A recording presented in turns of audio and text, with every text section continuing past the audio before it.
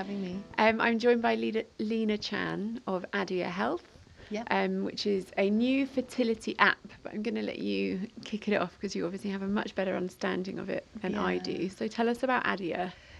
So Adia is a digital health platform. So women of pretty much reproductive age, so from as young as 24 all the way till 40, 42, 45, can come to us, create an account, and they have access to fertility specialists and a wealth of educational content to really help them better understand their reproductive health and proactively manage it.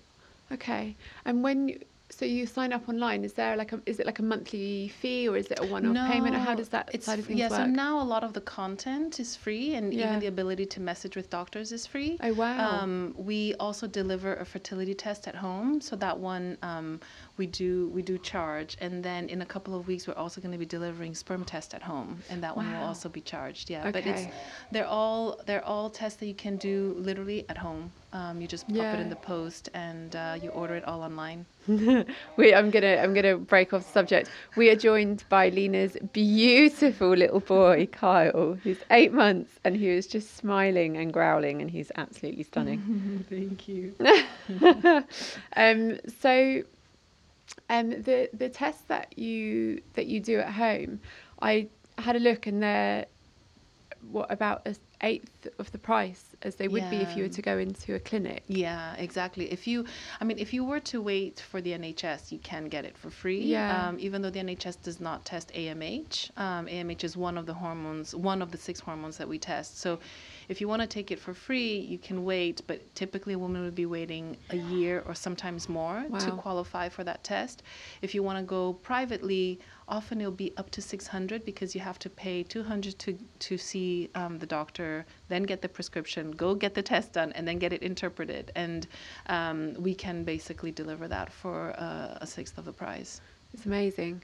How did you come to Adia? What's your background, Yeah. personally, career-wise? Yeah, I mean, the reason why we started Adia came very much from my personal experience. So me, like a growing trend of women, I didn't really start thinking about having children until after I was 35. And I thought it was going to be something easy, and actually it was really hard. I experienced multiple pregnancy losses, and then I also really struggled to conceive. So that whole experience just made me really acutely aware of just the current care pathways that we have for women around their reproductive health and fertility. Yeah. And what I noticed is that there's only help once you've actually encountered a problem. And often you've had to struggle with that problem for a really long time before you've been able to access health or access support. And there's so much stigma and taboo around it that women then don't share, and they then suffer for even longer and feel horrible during that journey. So what we decided when we set up Adia was to, one, completely change that dialogue and help women be a lot more proactive about it.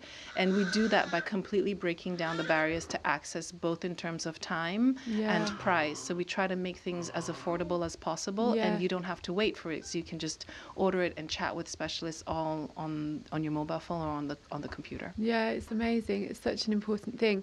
I think the rise of women that are having babies now from 35 plus is huge. It's like 10% more. It's the single highest category of women trying to conceive are those above 30. But I think, is it 35 by the NHS you're considered geriatric? I mean, it sounds horrific, but I think it is. From the age of 35, you're considered high risk and geriatric. Yeah, and unfortunately, what's really sad is that if you're above 35 or sometimes even above 40, you actually then disqualify for a lot of services. Oh, wow. So that's what's really sad, is that you're not proactively managing it. You're struggling for a couple of years, and then you go to get help, and all they're really focusing on is the one thing you can't change, which is your age. Yeah. So the more we can shift and get people thinking about it earlier, getting access to support earlier, you really kind of start shifting the needle. And hopefully, our goal is to really then help women improve their outcomes and not have to go through what we went through. So I saw that you also trained you're a nutritionist. Yeah. And a yoga teacher. And a yoga teacher, yeah. So do you, I mean, obviously, there's infertility. There is a huge need for medical, for that medical field. Do you feel that there's a holistic approach? Is that the approach you take? Or? Absolutely. I mean, I think because I've always been very active as a person. So I've always been an athlete at school, etc., and even beyond. But when I experienced my pregnancy losses, I really felt disconnected to my body. And I stopped trusting it. I didn't quite understand anything about it, really, because I was just, the one thing that I felt like I was built to do, I couldn't do. Yeah. And it was through meditation, it was through yoga, it was through nutrition that I gained that confidence back. It was after I had experienced my stillbirth that I trained to be a yoga teacher, that I went and I did the nutrition course, and I really wanted to educate myself. I really wanted to understand what my body was and how to best power it. Yeah. And mindfulness for the mind, because I really think it's kind of like such a whole we're really a whole system. We're not just one little thing. And I often found that where my mind went, my body would follow, and it was all very interlinked. And it was through that, and also through our losses, that I realized, gosh, there's so little that's done proactively for women. And if we can actually get women to think more about changes in their lifestyle, we can, and the integration of mind and body, we really can start affecting outcome. And that's really what Adia also does. So we help people with the test, because I think it's important for you to understand the data of your body, what it's telling you. And if there's anything that is a red flag, we know that early. But really, to affect change, it's the day-to-day. So it's what you put into your body, it's how you move your body. Those are all things that we really need to educate women about. So on Adia, you have nutrition tips. We talk about exercise and the importance of exercise. Mental health, we have meditations. We enable people to talk to psychologists, and really is this whole body health. Yeah, it's incredible. I think, the wellness industry, or even from a yoga perspective, obviously my background with my husband is from yoga. We're booming, we're on a continuous upwards curve, which is incredible, because it just goes to show how people are starting to come around to that. We are an ecosystem. You can't isolate one part of your body from the other. So it's such a positive thing, but it takes time to change, doesn't it? Absolutely. And yoga really helped me, and you having the background in yoga, you'll be able to empathize. But it really taught me that connection of the mind and the body, of letting go, of opening my heart, of trusting. And I think those are all very important things when it comes to fertility and reproductive health, because it's something that, when it doesn't work, it really tugs at your heart. And learning how to let go of all of that, and have that relationship with your mind and body is such an important thing. And I think yoga, and I think that's what really drew me to yoga, was that that philosophy. It's a tool, isn't it? That we can sort of draw on when you need it. You mentioned you've had 2 losses. So you had a miscarriage early on? I had a stillbirth. So my first pregnancy ended at 27 weeks, so about 6 months. Wow. So that was considered a stillbirth. I think they consider it's a stillbirth after 24 weeks.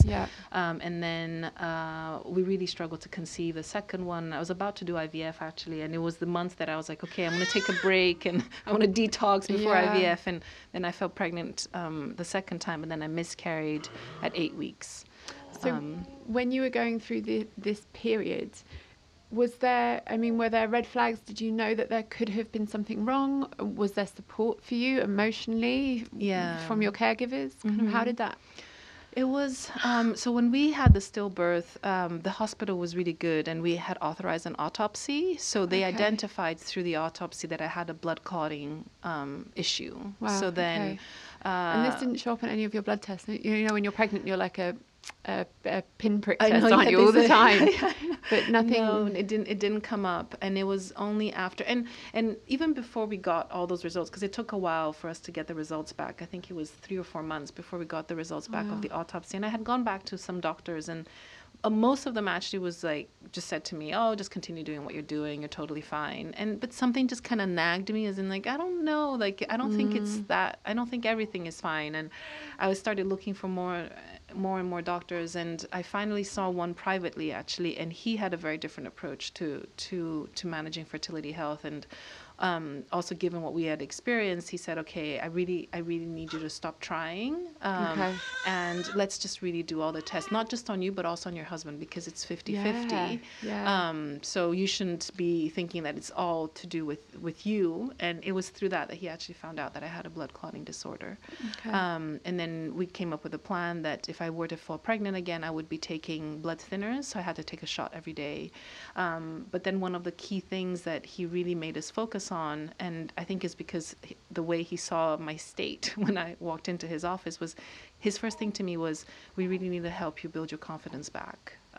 You know, and for him, it was doing it in multiple ways. Was one, just making sure that there was nothing of a red flag that we hadn't identified, but then also me emotionally. So he encouraged me. He's a little loud in the background.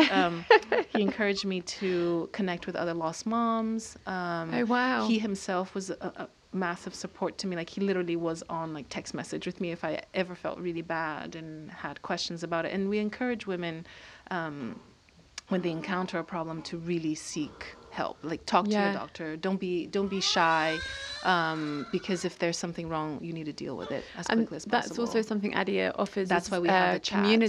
Community. With other, not professionals, but other people that are trying. Or exactly. So we connect people who are going through the same phase of the journey. That's incredible. It's so valuable. Yeah, I mean, I think some of the best support I got was from other women who were going through what I was going through. Well, obviously, I think around fertility, there's often a lot of focus, or especially around loss, actually, there's a lot of focus on the mother's health. Yeah. You said that you're just starting to branch out into male fertility as well. Yeah. Well, it's interesting because whenever having children is not working, I think women immediately think it's their problem. I definitely felt that. But actually, more than 50% of subfertility factors are male factors. So the first thing we do is actually educate a lot of the women who come to us the importance of sperm health and involving their partner on that dialogue, getting them tested. Because also with sperm, they regenerate every 3 months, so you can affect change quite quickly, and a lot of it via lifestyle. So even though my partner, he didn't have, his results were fine, he still took supplements, and it really improved the health of his sperm, and that can then just increase your chances. So it's really important actually for women to realize that most of the factors are not actually women factors. And we need to start having the dialogue about both. There's so much. I mean, it's so tied up in our ideas of masculinity, and there's so much shame around it and embarrassment. And it's so important to open that up. Absolutely. And as you said, to recognize that even if there isn't an issue with the male sperm, you can still improve your chances by supplementing. Exactly.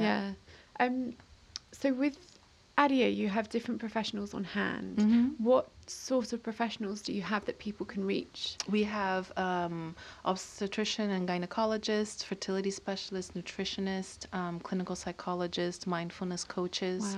So really is kind of the whole spectrum. The full spectrum. We have an endocrinologist, I can never say it. Also joining us, and a fertility nurse. Because a lot of women actually come to us also with period problems, so PCOS, endometriosis, thyroid. So, and those are things that gets flagged even earlier, and you want to start dealing with all of those and understanding those challenges before you start trying. So that's why for us, like, just being able to help women better understand and manage their hormone health is key. I think especially with things like PCOS, I remember speaking to a friend who was told she had PCOS in her early 20s. And then was just, oh, you've got PCOS, bye, and sent on her way, and didn't think anything of it until she started trying. And by that point, 10 years have gone. And we're just not given the information readily. And maybe there isn't the information. I don't know where the disconnect is. Well, I think I think that's why for us, we also have a lot of educational content on our platform, because I think women particularly, they've taught, the contraceptive pill have done wonders for our independence, but we're constantly taught how to avoid pregnancy and actually not how to plan proactively and manage it. And I think that's where we need to really bridge the knowledge gap. So a lot of women who have PCOS think that they actually have regular periods because they've been on the contraceptive pill, and then once they come off, it's when suddenly it's not coming for a couple of months. And PCOS specifically can have like you can have difficulties losing weight. So there are things you can do from a lifestyle perspective that can really help reduce the symptoms. Do you know how many users or visits women that you have that are currently using Adia? We have over 2,000. Wow. Yeah. So it's grown. Yeah, it's a great community that we have now. And we're going to start doing more in-person events. So, and kind of helping women then connect also, because we do quite a lot digitally. We have digital meetups. We have a online community, but we're going to try to move some of that to in person so people can start meeting face to face. Yeah, that sounds really good. Do you find that obviously your primary customer is female? In your sort of online meetups and your communities, do you find that the partners are involved? Are they receptive to it? Is there any resistance? Yeah, I mean, the feedback we get is that there is resistance, and what we're hoping with this, we decided to do it in November because of Movember. So we did a lot of profiles around men and men's perspective when they're going through subfertility with their partners, because if we feel it's taboo for women, men feel that's even worse. And more often than not, those that you do approach, or those that we do speak to, they kind of quite enjoy speaking about it once they're given that opportunity, or once it kind of feels safe in a way. So we've made a big thing about trying to profile men in this month, and then with the sperm test release, we're doing quite a lot around that.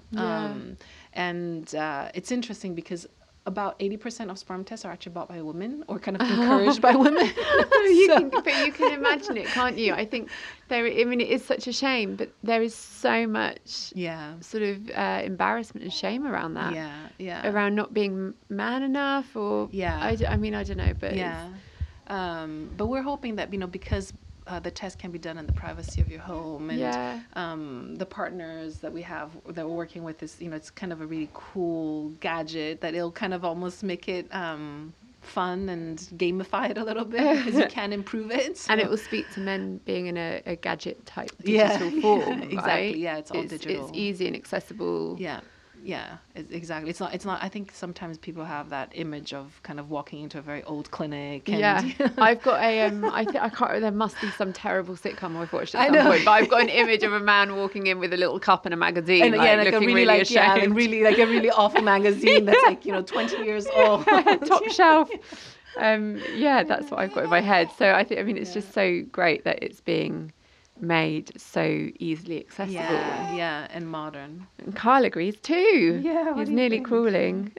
So what are you've said that Adia plans to create more in real life meetups. What are the plans for Adia going forwards? I saw that, is it this past year you got some funding from the Wellcome Trust? We have some great investors on board. Seed Camp is one of our investors. The Wellcome Trust also funded a specific study we did looking at about 400 of our users on our platform, and we measured their well-being over a period of 3 months, and all of them went to show with statistical significance improved levels of support, learning, and reduced levels of stress. So from using Adia. Oh, wow. And what we really want to do is start building this data model so that we can really make the journey as personalized as possible, and start helping women feel better, and then eventually have better outcomes. We're already global. We have users. It was funny because last night we were doing a whole marketing meeting, and there's this map where it shows all our users, and it's great because like the whole it was lit up all across the different continents. So that's really exciting to see that we have the global reach. So for us is continue expanding, adding more doctors onto the platform so that they can continue the education and the support that we have, and here in the UK starting to do more in-person meetups, and we'll be doing things, we'll be collaborating with other brands, doing things with our mindfulness coaches, enabling women to come and ask questions to our specialists. We'll do we're really excited about doing kind of something around physical health and mental health in the new year, kind of new year, new you, doing something with your partner. Oh no. You just smacked that on your head, didn't face. You? Oh, he's so beautiful.